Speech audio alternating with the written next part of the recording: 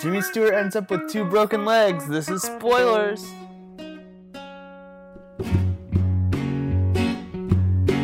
This is spoilers. Hey-o. Welcome to Spoilers, Alfred Hitchcock's Rear Window Edition. My name is Pappy, recording from Denver, Colorado. And today with me are 2 of my favorite voyeurs, starting with a man who, much like the antagonist of this film, drinks but not to drunkenness and pays his bills promptly. The developer of podcastbowers.com is Vince the Intern. Hey, you don't know my bill activity, but yeah, this is Vince the Intern, also here in Denver, Colorado, and I'm just checking in on you. That was my best Bill Burr, and that was really bad. Oh, that's what that was. Oh. Yeah, that terrible cat screeching we can definitely get rid of. Let's blame it on Chubbs. Yeah, Chubbs is freaking out right now. Yeah, jeez Louise. And then last but not least, a man who, like Creedence Clearwater Revival once sang, is always looking out his back door. It's Josh. How's it going, Josh? Hello. I guess you could say I can fall out of a window better than Jimmy Stewart. Something to strive for. Spoiler alert. And that's it.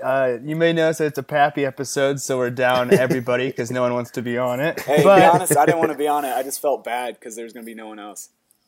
Kidding. There is a thanks, bud. Yeah, no problem. There is a ray of sunshine. Producer Stevie, who's known for phoning in his reviews, quite literally and metaphorically, did it literally this time and dialed the spoilers hotline 903-776-4507 and left us a review. So amazing. If we remember, we'll play that at the end and then give our thoughts on what he said. That's 903-SPOIL07. But let's jump right into... What was that? Well, since he's not on the episode to defend himself, we all have to shit on his opinion. The phone. Oh, it's going to be bad. Yeah, it's going to be rough.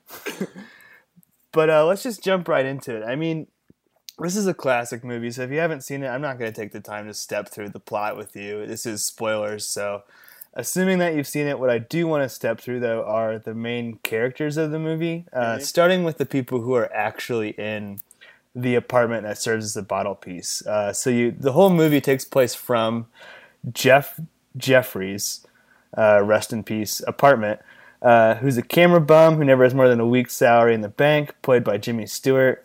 He's the one who suspects a murder plot's going on while he's recovering from a broken leg and staring out his rear window. He's joined by Stella, a home care nurse who claims to be psychic. No, this isn't Daphne Moon from Frasier. And she is a no-nonsense wisecracker who premonitions actually start to come true when the plot heats up. His love interest is the 3 named Lisa Carol Fremont.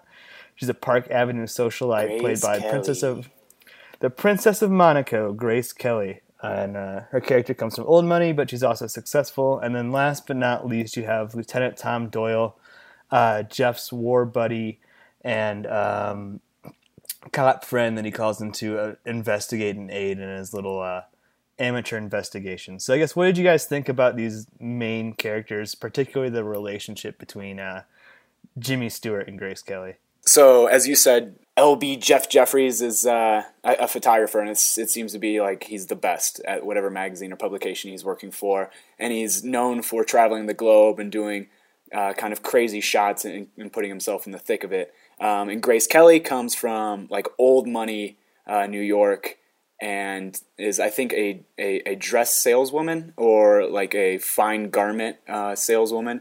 But she's cut from like a higher cloth, I suppose, and James Stewart's like a ex-military everyman photographer, 1950s stereotypical guy, I suppose. And so their relationship was really weird because Jimmy didn't think he was good enough for her, but she loved him deeply, which is kind of your classic love story kind of ish, I suppose. But their relationship was weird, and I think, as Pappy mentioned, all the other main characters that were within Jeff Jeffries' bottled apartment, basically all the other conversations not between James Stewart and Grace Kelly were about the other characters telling Jimmy Stewart, Jeff Jeffries, to marry her. So it was kind of that resistance of he didn't want to settle down and didn't think that this high cut from a different cloth kind of girl would want to actually marry him when in reality she loved him deeply.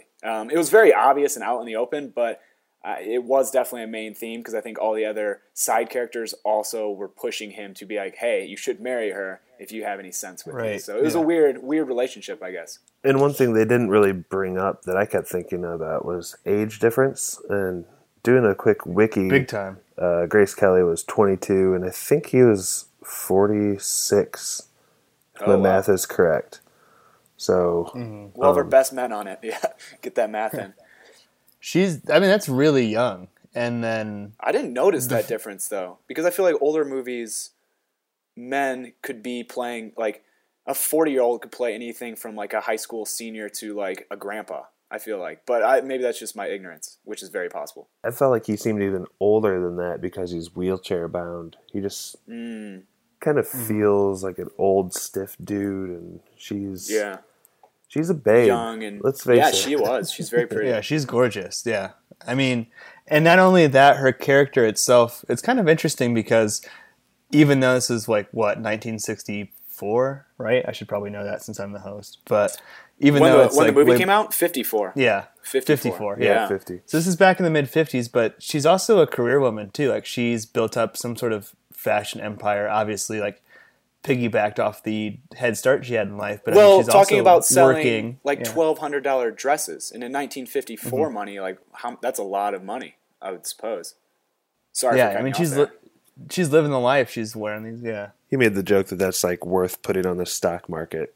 Yeah. And then last but not least, the only one we haven't mentioned, I guess, was Stella. What did you guys think about her performance? She was played by character actress Thelma Ritter, who's been in some stuff, I'm sure. Oh, I just did the maths, though, and I want to say that $1,200 in 1954 and 2017 dollars, adjusted for inflation, is $10,770.20. That's a saucy dress. That's a saucy dress. But, Pappy, back to your question. Sorry there. You're talking about the nurse, right? Or the insurance lady nurse. So I thought that was kind of weird, but also I think I've mentioned before I haven't spent a day in the 80s, so I certainly haven't spent a day in the 50s. Like it was kind of interesting, I guess, to see how nurses act in that way. Like she just basically came over and like got some oils on his back and massaged him, and then told him to get married and to drink a little bit less, and to it was kind of like more of like a motherly role. And I think, Pappy, you touched on her being wisecracking. Probably in the 50s, people would chuckle, but it was more kind of like I just smiled in my brain because I knew she was trying to be funny, but she wasn't actually funny. But yeah, I think that goes back to her and around the theme of the main two characters not being married and her kind of pushing him, being like, hey, you should marry that beautiful girl. But that was my take on that.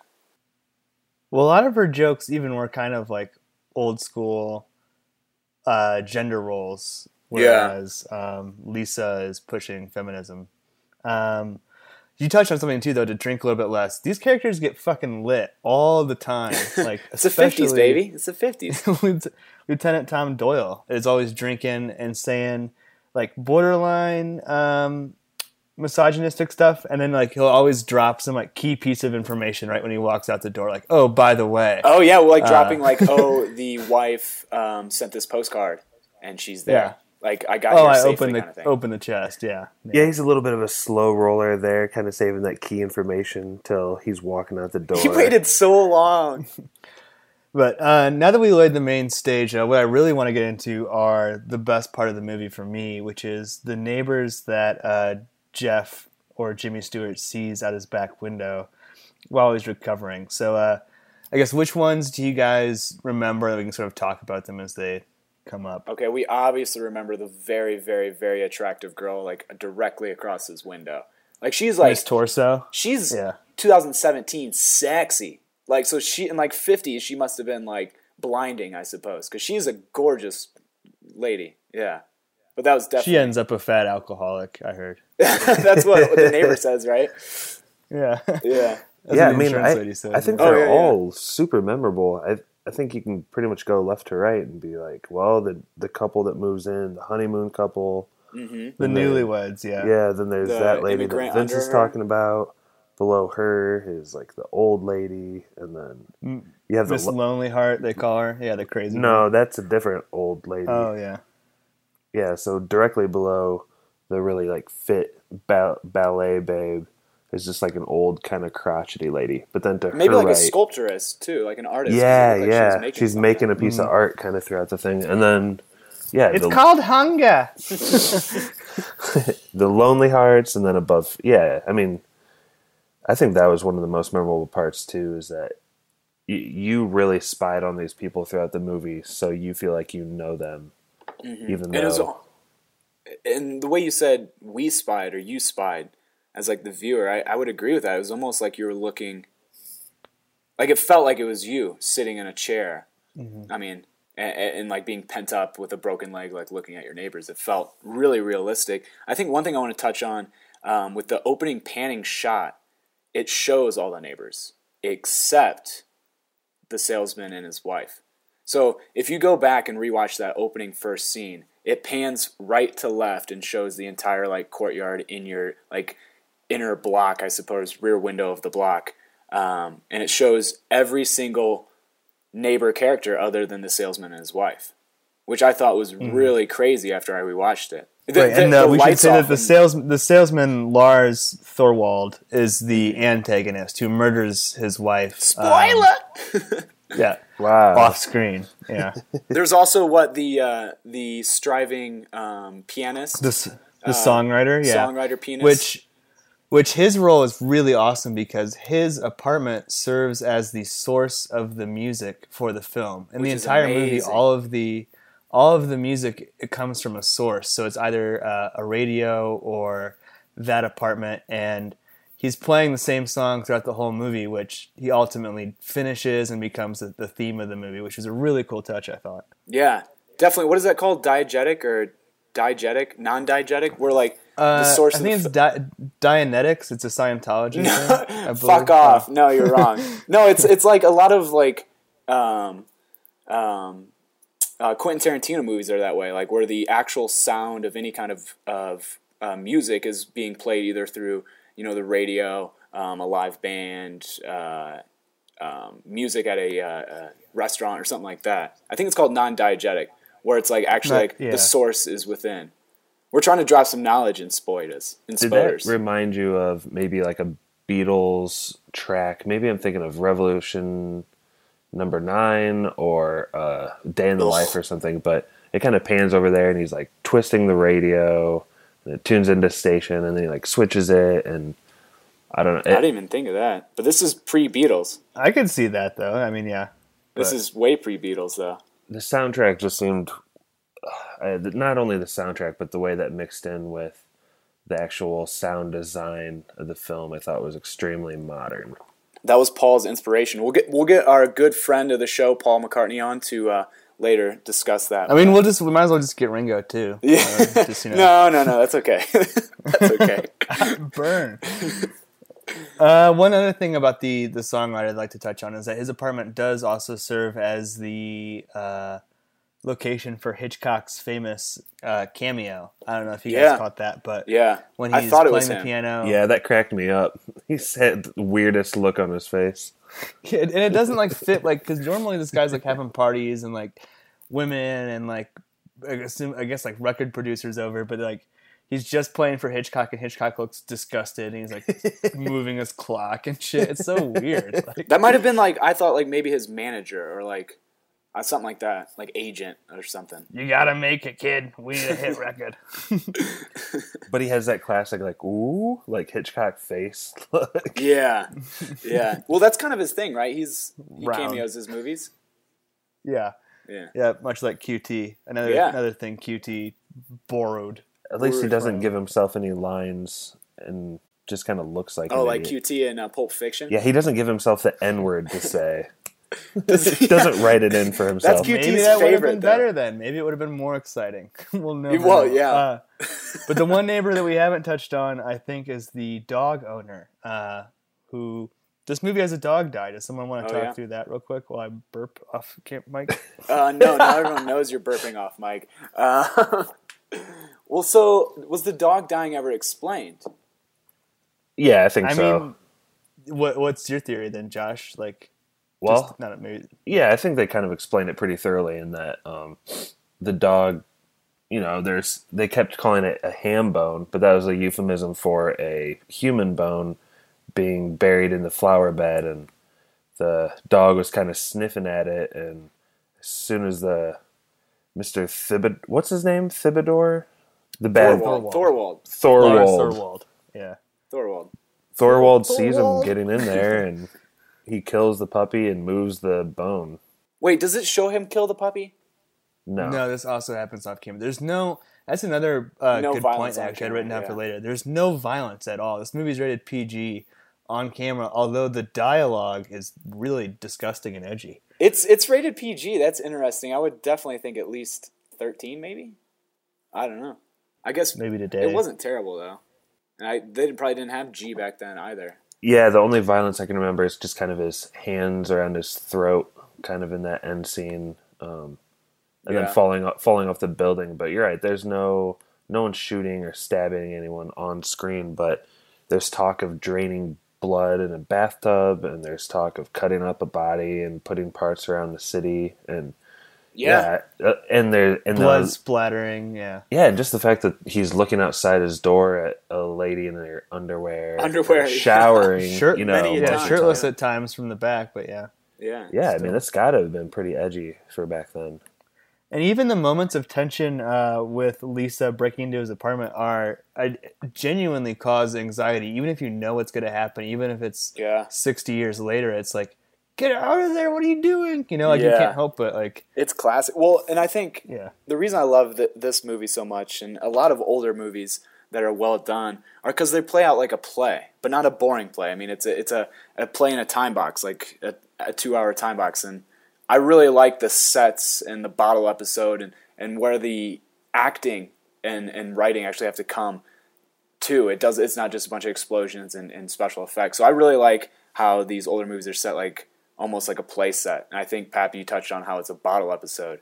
But I think that draws to the anxiety, as you were saying, of like, what's her face? Lisa breaking in and trying to find like evidence and stuff, and watching the salesman like tiptoe up the stairs and coming back, and you're just like freaking out, like get out of there, get out of there, get out of there. But I think that plays to it, and I think that is really cool, fun to watch. Yeah, the choreographing that went into this was pretty intense. Yeah. Scenes going on within scenes, and just like the pan across at the beginning that Vince touched on to get everyone kind of on their cues and doing the right thing at the right time. It's pretty crazy. I don't know if we want to get too into that end scene yet that Pappy was talking about. Yeah, go for it. Yeah, I think that's got to be the marquee scene of the movie for multiple reasons. It really cashes in on, you're in his apartment from his apartment's point of view the whole time. He's got his leg broken. He can't move. And it spends like a whole hour and 40 minutes trapping you in his apartment. And then for that moment where you can see her from his apartment getting assaulted, and it's just, man, the way you can feel that perspective is pretty unique in this movie. And the way Hitchcock sets up all of his shots, it's almost like the same. You never get the same two shots out of his rear window somehow, even though literally 100% of the movie takes place in this one little setting. Like, he'll put a little bit of the window in the foreframe and something in the background. Then he'll have like one that's like perfectly zoomed in on the window across the street. Then he'll have one that's pulled back a little bit where you're getting side buildings, maybe other windows. There's also like a little teeny tiny sliver of the main road, and you can see down a bar. Yeah, and it's just like a little detail like that, just like enriches. He like hyper details a super small setting rather than going broad and maybe losing some of those details, which I like. And I like how James Stewart himself has kind of 3 different fields of view, and that is with his own eyes, and then kind of zoomed in with the binoculars, and then with his camera like really zoomed in. So it gives you like 3 different fields to play with, and that's pretty unique. Well, don't forget about red dot flash view, dude. That's an important one. That's so silly. Nothing more disarming than a red dot flash. Let's just get to the ending, yeah? So I think that's what you're talking about is the flashing. Go ahead. You spoil that ending. Sure, yeah. So I want to hear it, yeah. So what happens is that we have the iconic scene that Josh mentioned, and the way that they escape that is Jimmy Stewart calls the cops, Grace Kelly gets arrested for breaking and entering, but inadvertently, the bad guy, the salesman Lars, looks out the window and sees Jimmy for the first time. Now, They make that dreaded eye contact. yeah, which is the first time in the whole movie that anyone spotted Jeff in his voyeurism. So it's almost like this sort of like glass shattering moment where it's like, it's not just you watching a movie of these people's lives. It's a two-way street now for the first time. So, but then Thorwald does something which I don't understand. Is he's able to call Stewart's apartment immediately after Stewart calls his good buddy, the cop, Lieutenant Tom, and Jimmy inadvertently says, "Thorwald's on to me. He might be coming this way or something." To an empty phone line, which didn't make sense to me. That was a huge plot fail, right? Wait, no, because, well, there's probably no such thing as redial in 1954, is there? If there was, he would have done it right away, I thought. He looked up Thorwald's address earlier and gets his number. And But how does Thorwald get his? Well, you see him leave after the dreaded eye contact. You see Thorwald kind of ominously leave his flat, and Jimmy Stewart's talking for a while, and then, like you said, he hangs up the phone and gets the call. So I assumed he was on a payphone or something outside the building, but yeah, he got that number a little quick. Very quick. Let's face it, a lot of things at the end happen pretty quick. The confession, Rushed. the confession, and all the details that come out minutes after. No, not even. Within Seconds. the same minute. Yeah.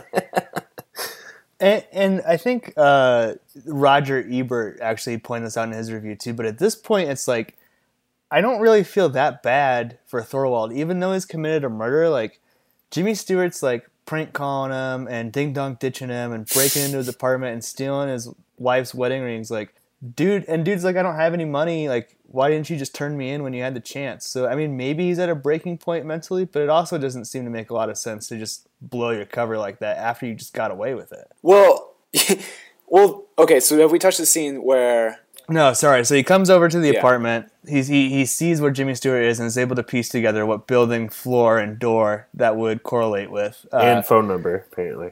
And phone number. It opens the unlocked apartment, and Jeff Jeffries, the ever photographer, uses his camera flash as his last defense. So he's loading up a new bulb, lighting the flash, and temporarily blinding Thorwald.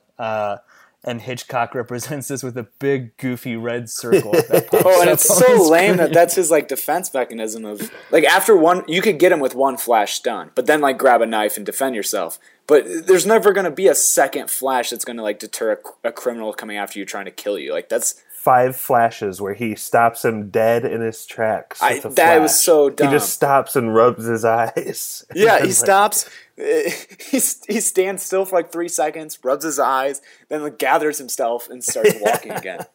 At least we forget the entire community was just on their balcony like 10 minutes ago dealing with the police situation in Thorwald's apartment. If you start screaming like, dude, people can see in your apartment, dude. Like, we've just demonstrated that. Well, I think that's kind of an interesting thing that I was kind of like wishing they would cut to, would be an outside perspective on what his window looked like. And, how easy is it to see him from the courtyard, from across the street? At night. He kind of backs his wheelchair up into this area where, like, you can see the shadow kind of go over his face. And I guess you're supposed to think that he's hidden there. But I don't know if I was buying that throughout the whole movie. Well, and then once Thorwald finally gets there, he starts strangling him. And then, what's the wrestle that gets him over the ledge of the window? So basically, It's like a Bane Batman body slam that goes wrong. yeah, and then he flies out the window, and he's holding on to him and just like throws him out. And luckily, the cops are standing there, and the cops basically break his fall. 2 policemen like catch him as he's falling. And it looks like no one really gets hurt in that scenario. And then like the next scene is like it cuts to like all the people, commotion standing around him. And they're like, "Yep, Thorwald just confessed to everything. He's going to jail. Glad you're okay, old Jeffrey." And it's like, what? Yeah. Like, what? You can't just skip over He all told him that. where all the Like, body parts were. I hated Yeah. that part so much because the previous hour and 47 minutes were so good. And this is also the scene where the movie dates itself a little bit with its two pieces of special effects, that big goofy red dot for the flash, and then when he falls out the window, there's some serious green screen, there's something action going on. It looks bizarre. It looks really not, it looks fake, yeah. Yeah. So we basically gotten through the whole movie and touched on the main spoilers. I do have a couple, quote-unquote, discussion questions for extra credit for you guys. Well, I have a discussion question for you, Pappy. Ooh. You like to break these things into acts. Did you have a clear first act and second act, third act? Maybe, because definitely for the first 30 minutes, you're only getting exposition, but I like the way that we learn about the side characters because you're showing, not telling, and then we're getting the other main players, so I mentioned one by one. So I would say 30 minutes in, up until when Jimmy Stewart falls asleep and hears the scream. That's basically Act 1. Then we get the conflict. And then I guess maybe Act 3 would be that the night of the final stakeout when she goes over, because then everything sort of happens so fast, like we touched on. I mean, yeah, it's a pretty short. That middle part is the investigation, but it wasn't as clear to me for this one. Do you have any opinions on that? I thought maybe the first act ended when he breaks up with her that first night. What a fool. She kind of leaves, and then he wakes up, and he's kind of like dealing with how he broke up with her, and that was when I think it kind of moved beyond that plot. I mean, I don't know. I could be convinced to what you said, and you're exactly right. The third act, pretty short compared, like the second act's a big, huge thing, and third act is kind of all fits within a like 10-minute, 15-minute time period. Well, and that's the thing too, and maybe we'll touch on this during yes or no's, and I do want to touch on these discussion questions first, but maybe the reason we're at a 2-hour runtime pretty much, so I don't know how much more we can get in that third act without pulling away from the second act to still have a reasonable runtime for this thriller. And I mean, frankly, I guess like there's just too many. Excuse me, I think there's too many loose ends to tie up, but I mean, there's too much tension built up and that the payoff can actually live up to it. You know what I mean? Yeah. Yeah.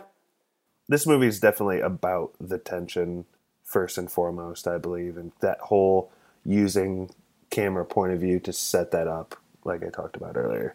Okay, so just to get into quickly touch on a couple of these points that I had thought of and then in subsequent Googling had saw, but I thought I was being real smart when I thought of this, but then like the first thing I Googled basically, laid out this theory like 20 times. It's common knowledge that. But basically, each of the neighbors represent a different possible outcome for Jeff Jeffries' love. So Miss Lonely Heart is a scenario where he is alone and doesn't fall in love with anybody.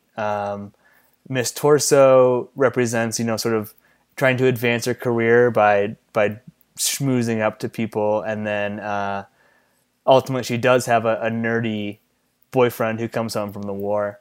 And then most poignantly is the newlyweds, who at first are very much in love, but then the husband keeps trying to get away from his newlywed wife and is always looking out the window trying to get like a drag of a cigarette. What do you guys think about that sort of theory, that the main point of the movie is the psychosis of this main character and the stress that he's under, and then seeing the relationship paths that he's on with Lisa sort of playing out in his neighbors? Yeah, I mean, I think that goes back to when you asked about the main characters within the bottle of his apartment or condo or whatever. Well, I said, like, I thought the main theme was everyone was like, hey, you got to get married, stupid. And I've never heard this theory you just threw out there, and I think that actually this is the first time I've ever seen this movie. But that makes a lot of sense. I think it plays into that. But yeah, that makes a lot of sense. I actually like that theory a lot. And if you think about it, you go across each window pane and you could like put him in that spot, I suppose. Yeah, it's kind of a tough sell for me because I don't think he ends up like any of the other windows.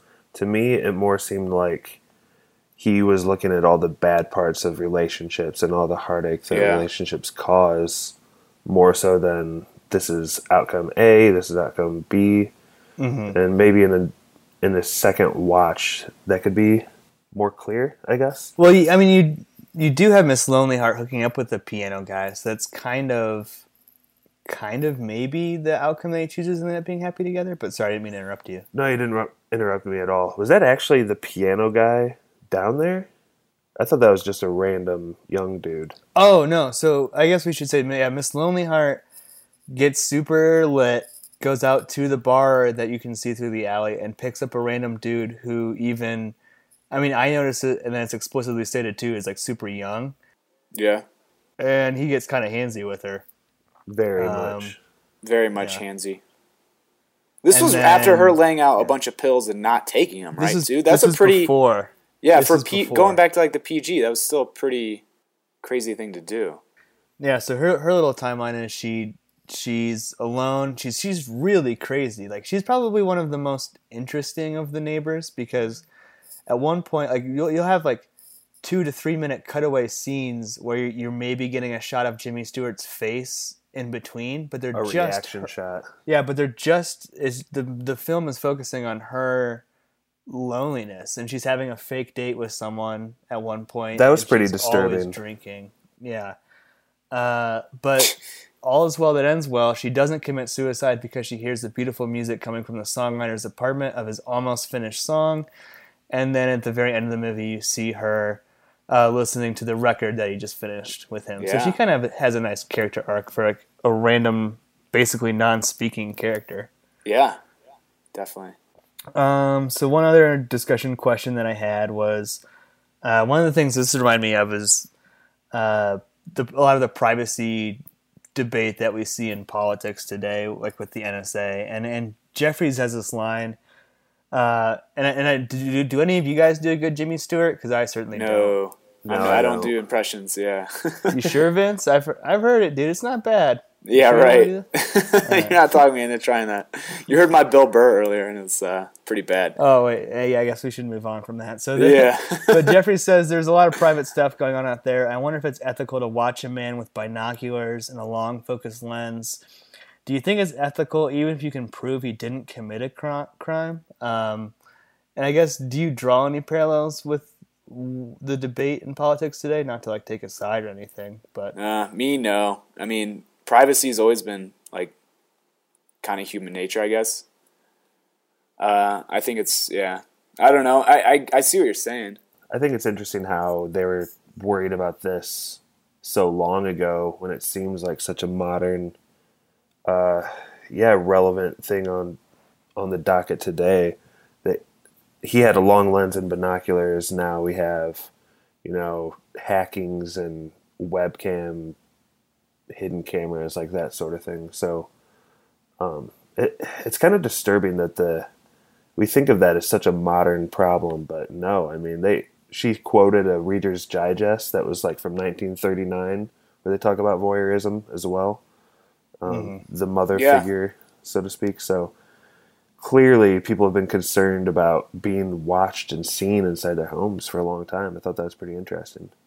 Yeah. Well, Paramount, I know you're listening, so here's my pitch to Cool. reboot this. Not Disturbia, not a Christopher Reeves television remake of this movie, which have both been done. What we need is an Edward Snowden rear computer Windows. Boo.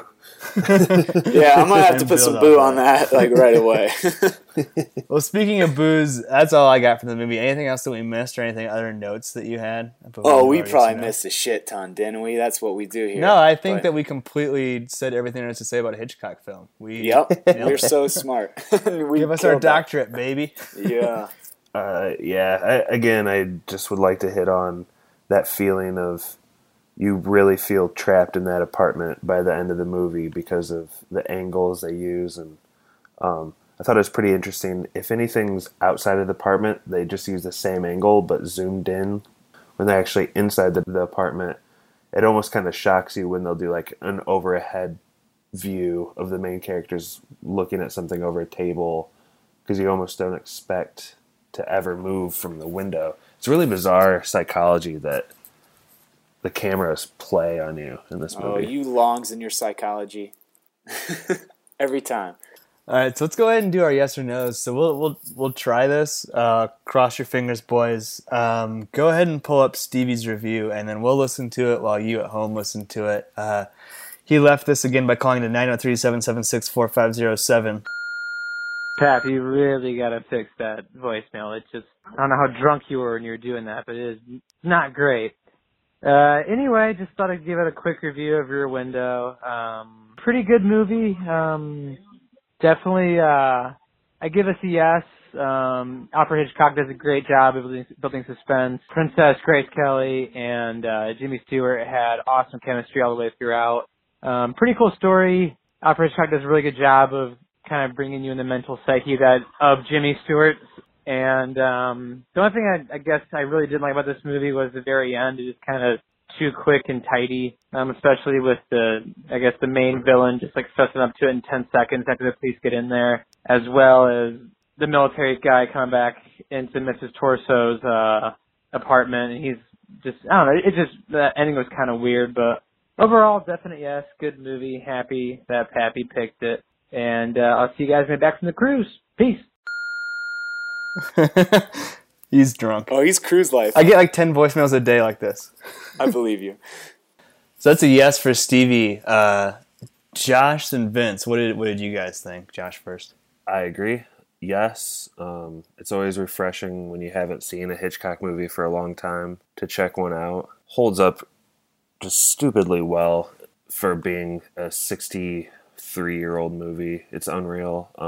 The Disney ending comes out of nowhere and doesn't really make a whole lot of sense, but I don't think it ruins the movie. It just kind of puts a bow on what was an excellent, roller coaster of emotion leading up to that final drop when Grace Kelly's in the apartment across the street.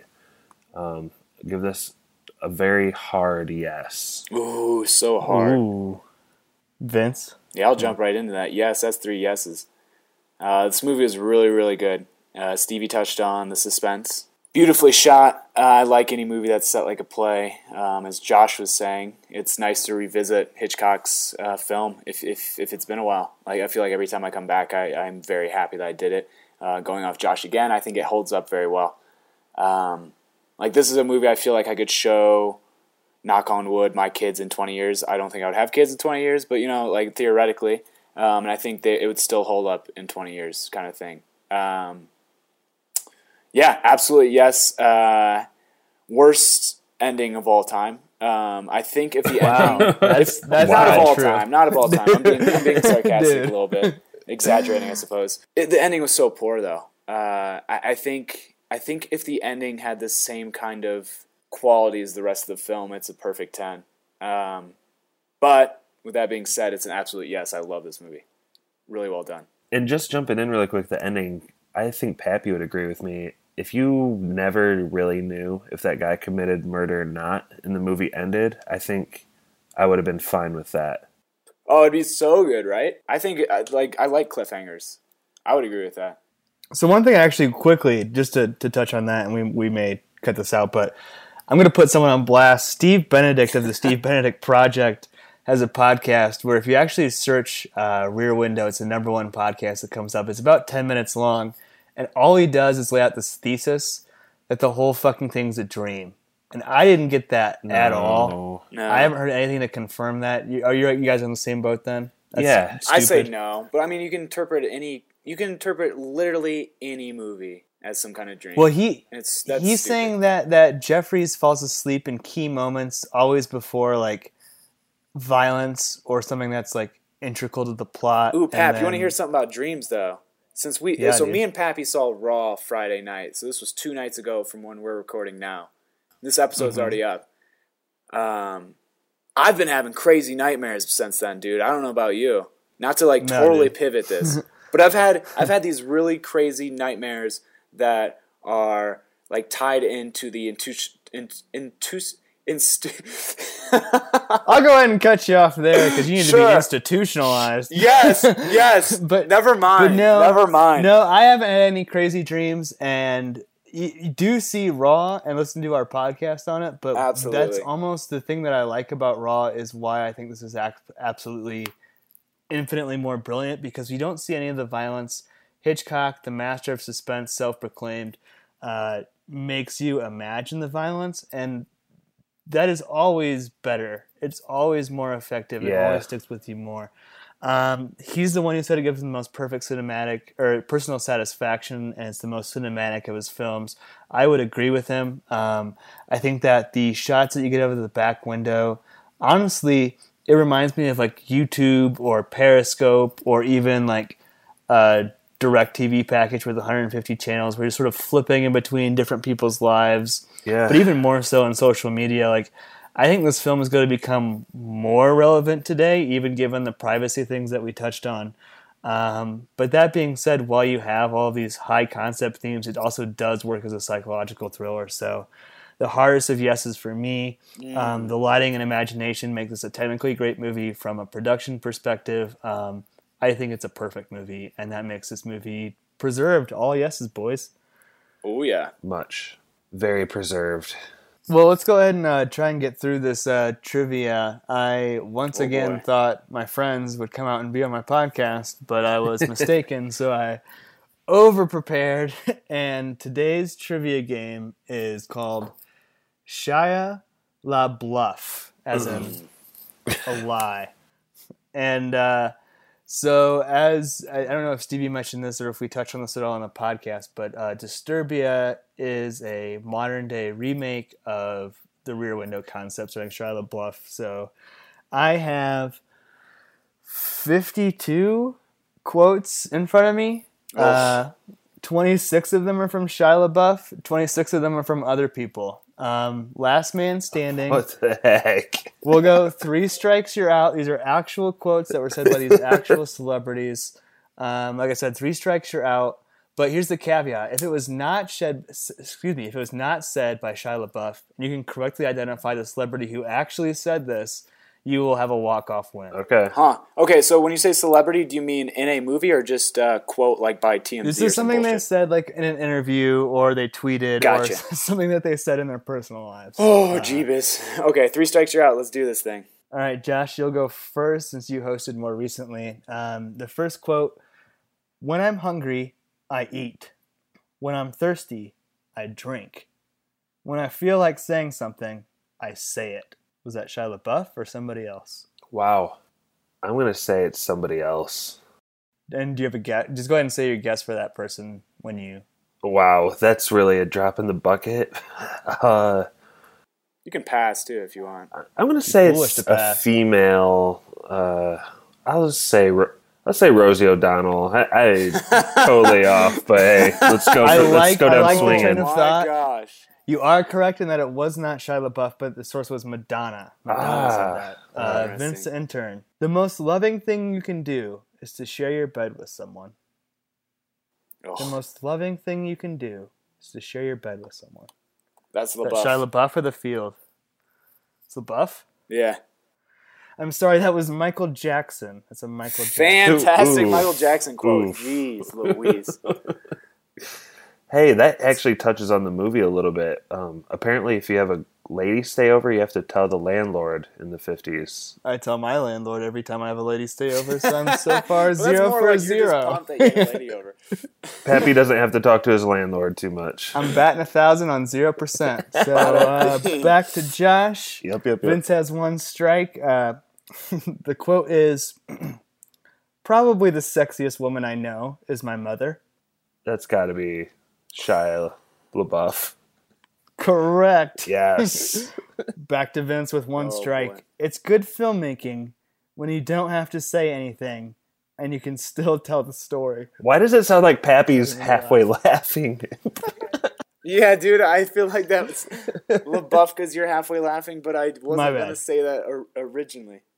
All right, we'll give that to you. I'll try and tighten it up a little bit. Back to you, Josh. Wait, was that talked- LaBeouf? Yeah, it was LaBeouf. Okay, I feel like I just got a freebie, but I'm taking it. Back to you, Josh. I talk so much about sex that girls just want to meet me. Oh, God. I'm going to say that's not Shia LaBeouf.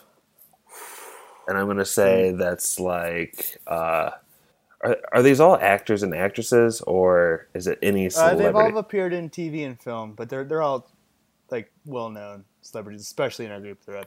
I'll say like John Lennon. No, I'm sorry, that was not Shia LaBeouf, but it was Joe Rogan. Joe Rogan Okay, yeah, said that.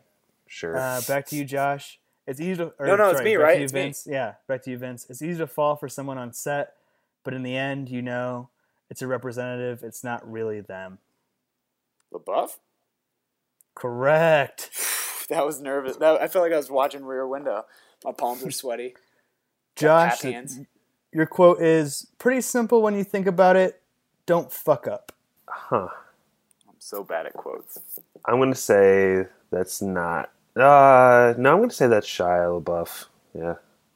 He pivots on his own answer for his own benefit. Correct. Yes. We're set 1. Vince strike to 0. Josh strikes at question number 9. Back to Vince. All the things that have happened in my life have been self-propelled. I can't blame anybody else or point a finger at anybody.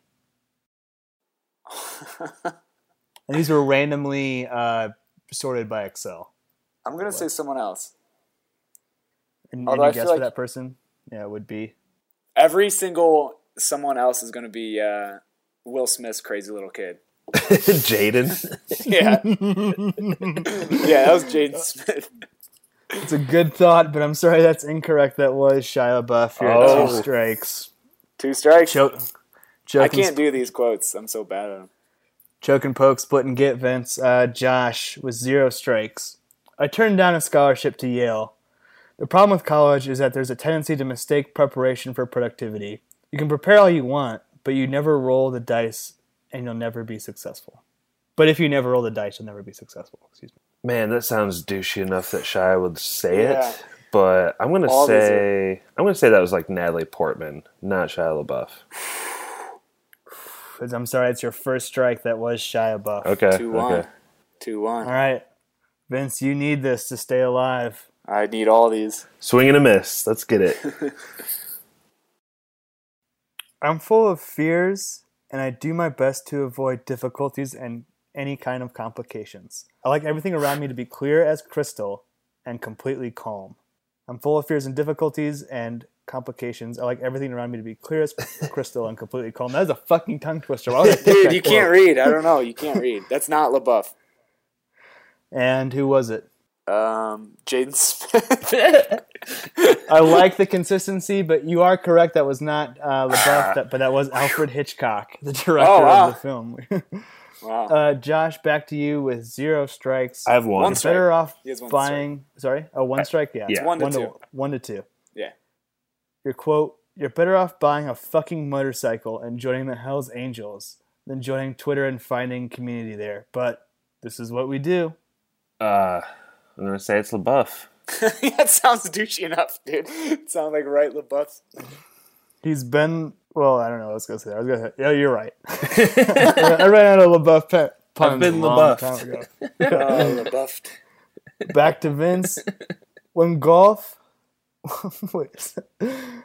When golf used to be a rich man's sport, if you were poor, you could not set foot on a course. When golf used to be a rich man's sport, if you were poor, you could not set foot on the course. Not LaBeouf. And it was. Jaden Smith. I'm sorry, you've been eliminated. I That's knew 3 it. strikes. Oh, man. Dude, I That hate was these games. LaBeouf. Oh, Yeah. I'll never host so again. Yeah, and Vince is delayed yet again. Sorry, It's gotta Vince.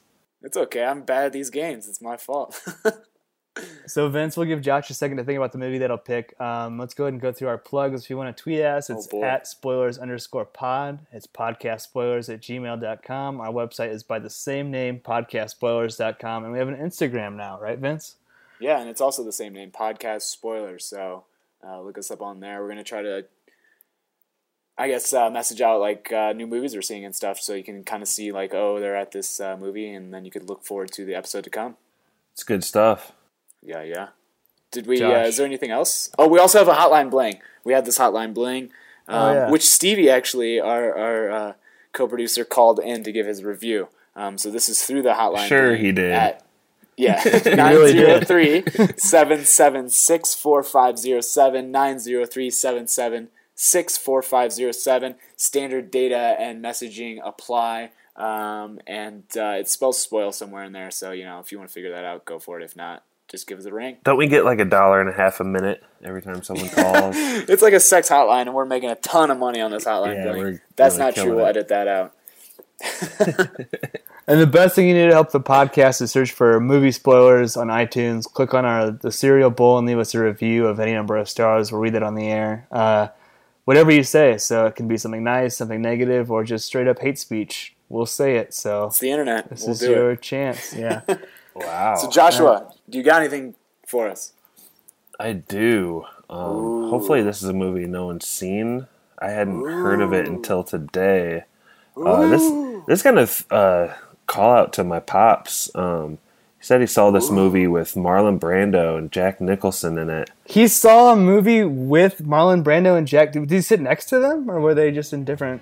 Oh, it's a manner of speaking, Pat. Oh, sorry. We gotta hurry up. I mean, that music's playing right now. We gotta get out of this. Go ahead. Sorry. Yeah, what's the movie? Yeah.